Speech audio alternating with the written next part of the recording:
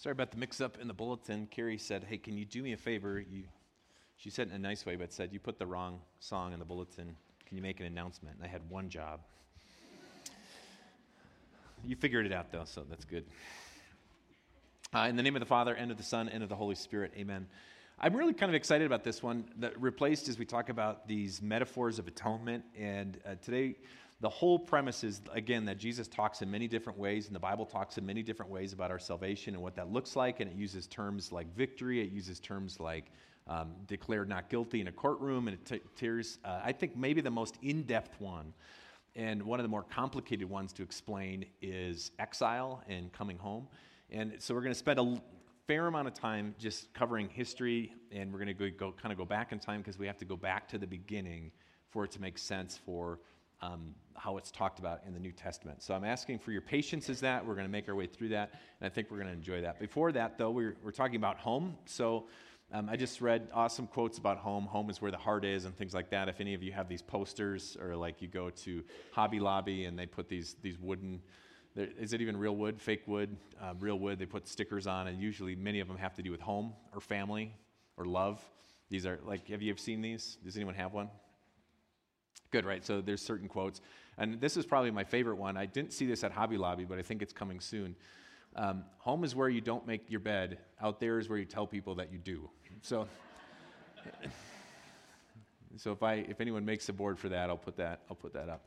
But what are we getting at? Home is where you're comfortable, and you don't have to be judged, and you can feel safe, and it's just so nice to be home. And if you've ever been displaced and been out of that, you can imagine what these feelings are involved. And you can imagine, how do you feel when you're not at home and you're kind of displaced?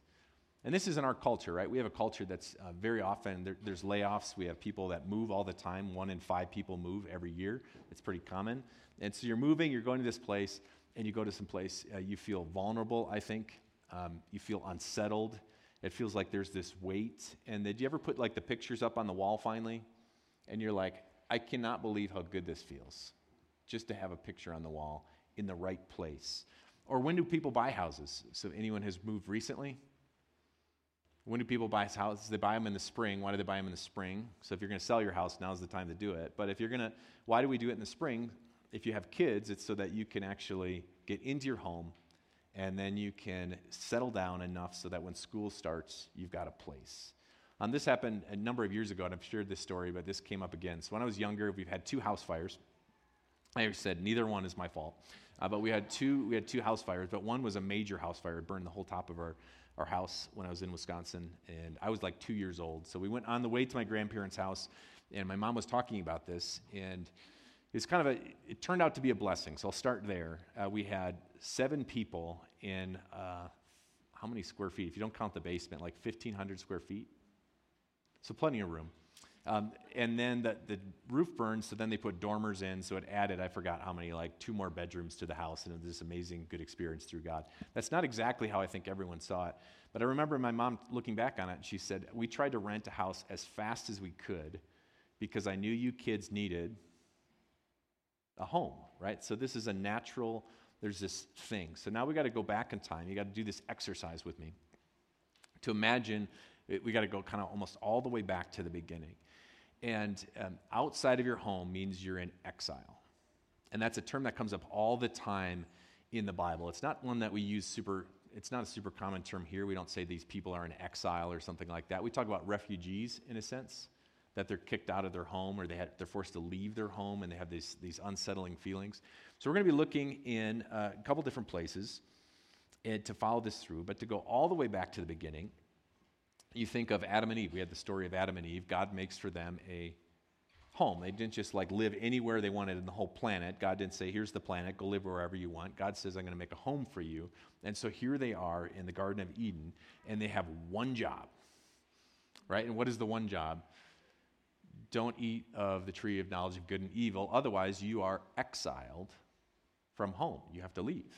And so what happens? We just read the account. They eat of the tree, and they're kicked out of their home kind of forever, always in exile, always wondering like, where do we go? So now we speed millennia forward and centuries forward, and we get to Abraham. Abraham is a nomad. Abraham's a wanderer, and so he comes all the way down from Haran. God says, I'll tell you where You just keep going around. So Abraham's moving all around trying to find these spots, but eventually he ends up in the promised land, and God makes a promise to him. And that promise is pretty simple. He said, I'm going to give you a land, and I'm going to make you a great nation, and the whole world is going to be blessed through you. So the people of Israel kind of longed for this sense of identity and this sense of home. And even if you know modern Jewish politics, there's a major emphasis about finding this place called home.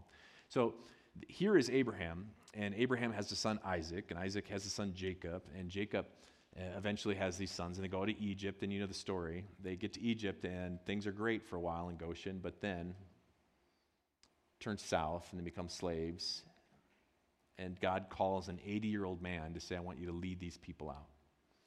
And so we have hail, and blood, and locusts, and gnats, and boils, and all these things that happen, darkness. But the last of those plagues, God says, here's what's going to happen. I'm going to go into the homes of those who did not trust in me, and I'm going to take away their firstborn. And Egypt breaks, right? The Pharaoh breaks and says, get out of Egypt. We don't want you here. But then, you know the story, what happens next? The people don't immediately find a home.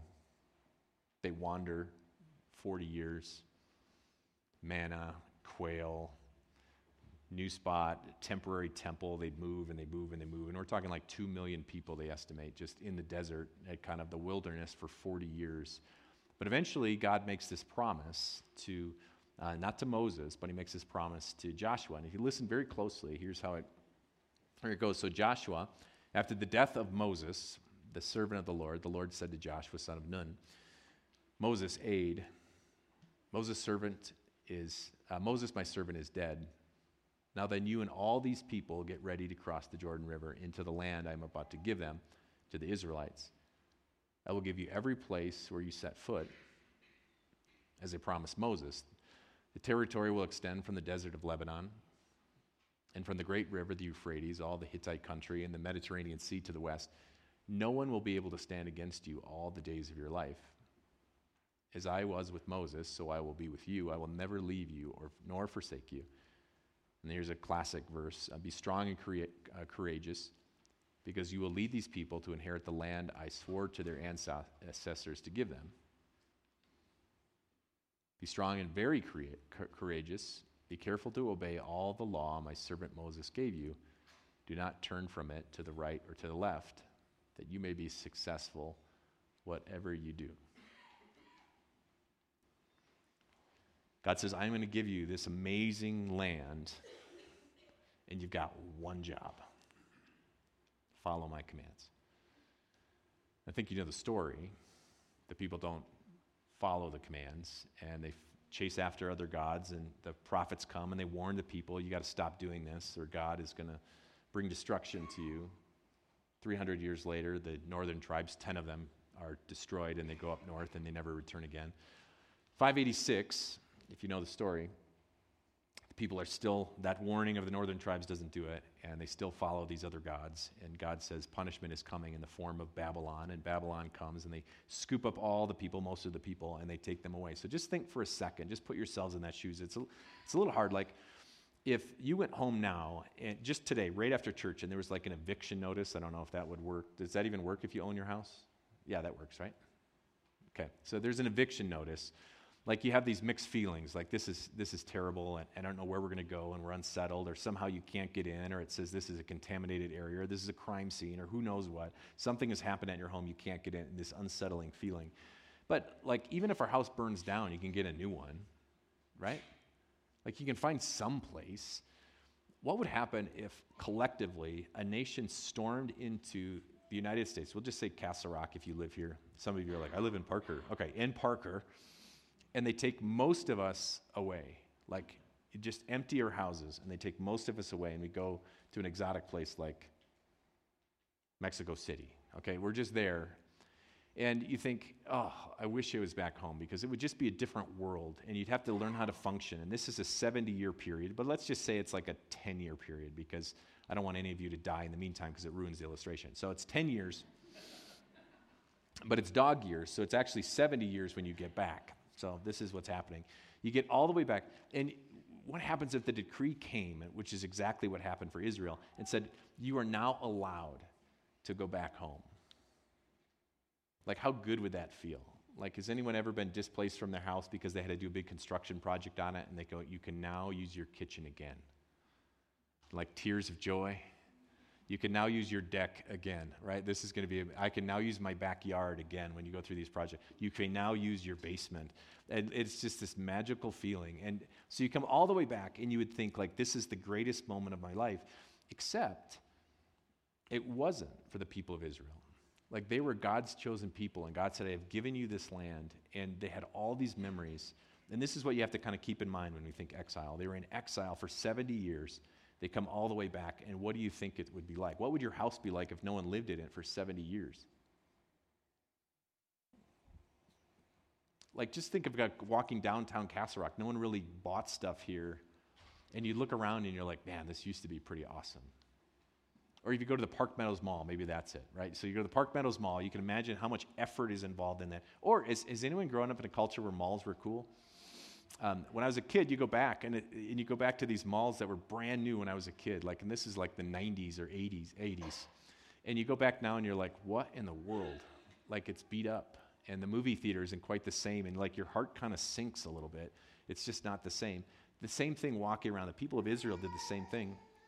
They looked, and the city was in ruins. The temple's destroyed. And the people, when they saw it, when they built the new temple, we'll talk about that in a different day, but like, they wept. Not because they were so happy, but they just said it's not what it used to be. It's kind of like, have you ever done Route 66? When I was in Europe, this is years and years ago, but I was in Europe, people wanted to get a big Cadillac. I heard this probably 5 or 6 different times, mostly from Australians because they get so much time off work. But they said, I want to get this big Cadillac, and I want to drive Route 66. But would Route 66 be the same as its former glory? It's like a shell of its former self. You see a couple gas stations and stuff, and you're going, this isn't that great. And that's kind of what had happened. You know, we talked about Nehemiah and Ezra. They team up to build the temple, and Nehemiah in 52 days makes the walls like passable. But it was never what it was. And so there's a broken people. And so you'd think all these warnings to God said, okay, you're going to lose your promised land. You're going to lose all these good things if you do not stay true to me. And they see their relatives shipped away for 70 years, and they finally come back. God says, just remain true to me. Do they do it?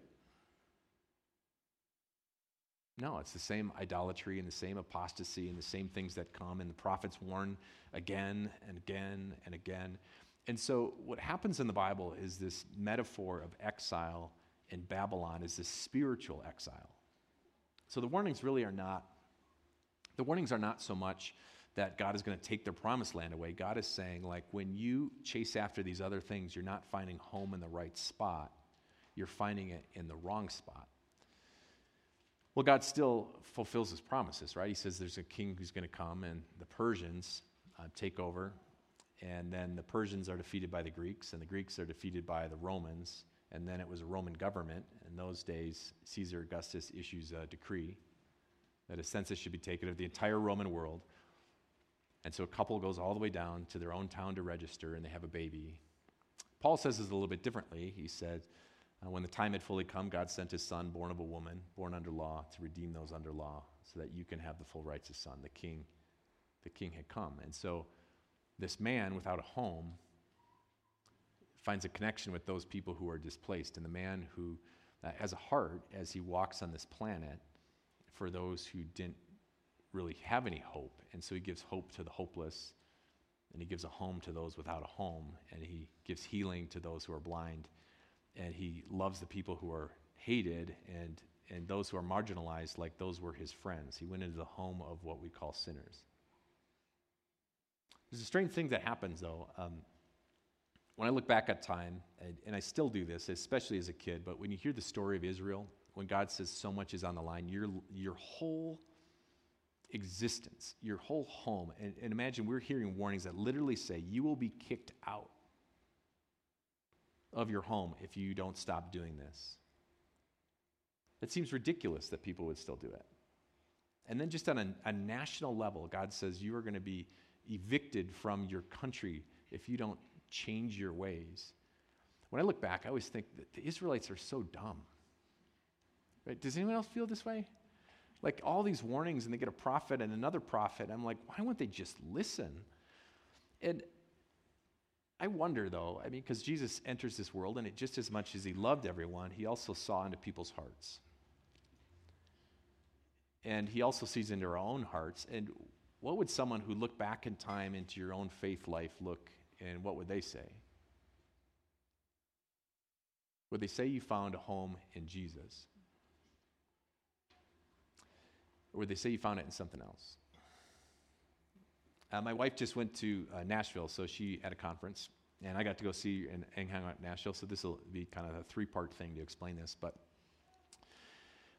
when you don't have a home, so she went early, and she went to stay with her friend, and actually a friend of a friend. So he's a musician, her friend is a musician, so then she stayed, this is a pretty big deal.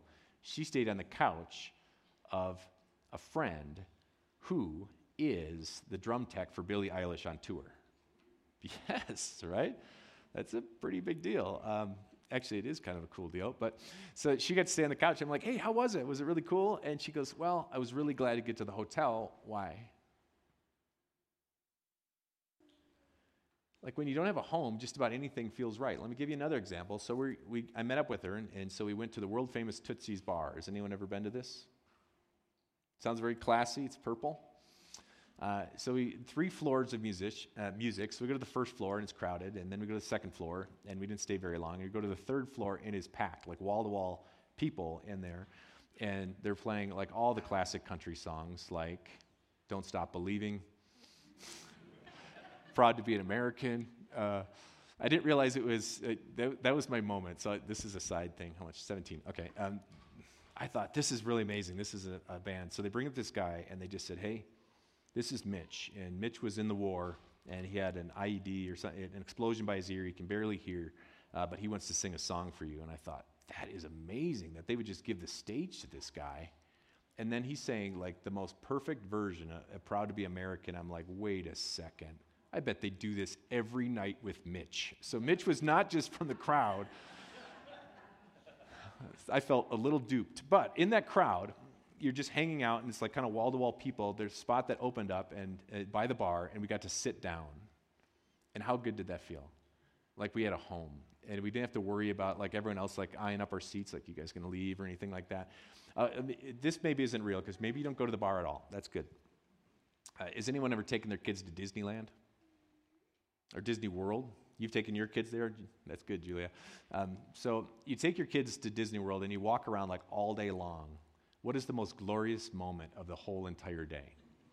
The adults are saying Epcot Center, but like but the most glorious moment really is, like, I think when you finally get a spot, like you're standing on all these lines and you just sit, and someone brings you some food, and it's like, oh, this feels so good. And when you don't have a home, just about anything feels right. And so where does this apply? I think when we talk about our own spiritual Babylons, if you don't have a home in who you are in Jesus, a whole lot of other things feel pretty good. And so maybe the home that you feel is that you're still prettier than the person you work with. Or maybe the home is that you make a little bit more money than the guy down the street. Maybe your home is that makes you feel really good is that you've got more kids than other people. And maybe your home is, maybe not that you spend more money, maybe it's because you save money and just don't waste money like other people. Maybe you got a home and saying, like, I volunteer at church. Or maybe you have a home that says, you know what, I'm pretty sure I give more money to church than the other people. When you don't have a home, just about anything feels right. A hotel feels incredible, but is it home? Like sitting down at Disney World, like, is that home? Sure doesn't feel like home when the check comes, right? Like, it's not the real thing. And the same thing is true with all these different things that for a moment make us feel comfortable because we haven't quite found our home. Lent is a time where we're saying, dear Jesus, there are so many times where I have not found home in you, and I found it in these other things. I am sorry. I repent. The man who didn't have a home starts talking about home, though. And he goes into people's homes. And he has a story that says, like, you are like a lost coin. And if I lost just one and I had 99 other things, I would chase after, I'd clean the whole house to try and find you. He tells the story of this boy who runs away from his dad and leaves, and just the utter heartbreak, and in the distance he walks back. After all the sin and all the things he's afraid to ever tell his dad runs out to him and grabs him in arms, and Jesus says, that's how God is. Jesus says, in my Father's house are many rooms. If it were not so, I would have told you. And if I go, I will come back to take you to be with me. He says, I'm the way, the truth, and the life, and no one gets to the Father except through me. Home is not here. Home is in Jesus. Home is in forgiveness, and home is in acceptance, and home is being part of the family. And there's going to be a day where we can finally rest and not worry about it. So I want to look at one other section. I know you're thinking, okay, I think he's done. Not quite. When you read the New Testament, you're going to run across this a number of times, especially with Peter. But I want to look at this one section. But you are a chosen people, talking about this status we have because of Jesus. You're a chosen people, a royal priesthood, a holy nation, God's special possession, that you may declare the praises of him who called you out of darkness into this wonderful light, this special status. Once you were not a people, but now you are the people of God. Once you had not received mercy, but now you have received mercy. Dear friends, I urge you, and I'm going to skip that for a second, to abstain from sinful desires which wage war against the soul. Live such good lives that the pagans, that though they accuse you of doing wrong, they may see good deeds and glorify God on the day he visits us. Does anyone have any idea what term he uses there? As foreigners and exiles. And you're going to run across this a number of times in the New Testament, and this is the Bible's way of saying, we don't have to worry about our nation being scooped up because God did not promise this nation. But we have to worry about our own spiritual Babylons, in a sense, the times where we got swept away by other things and we don't find our home in Jesus. This is not our home. Our home is in heaven with Christ. So just imagine with me, this is the last thing that we'll do. Just imagine with me, what would your life look like if you truly found your home in Jesus? What would your life look like as a parent if you said, this is where my value is, and this is my home, and who I stand in with Jesus? What would it look like as an employee or a grandparent? Or what does it look like as a single person? What does it look like as you get ready to go to Nashville and hang out at Tootsie's to say, this is what it looks like when my home is in Jesus? Now, one more step. What would it look like as a congregation if we said our home is in Jesus? How would we treat each other, and how would we encourage each other? How would we love each other if we said our home is in Jesus and not in all these other things? I have a feeling for those of you who looked around, and I think those who would come in here, it would look a lot like home. Let's pray.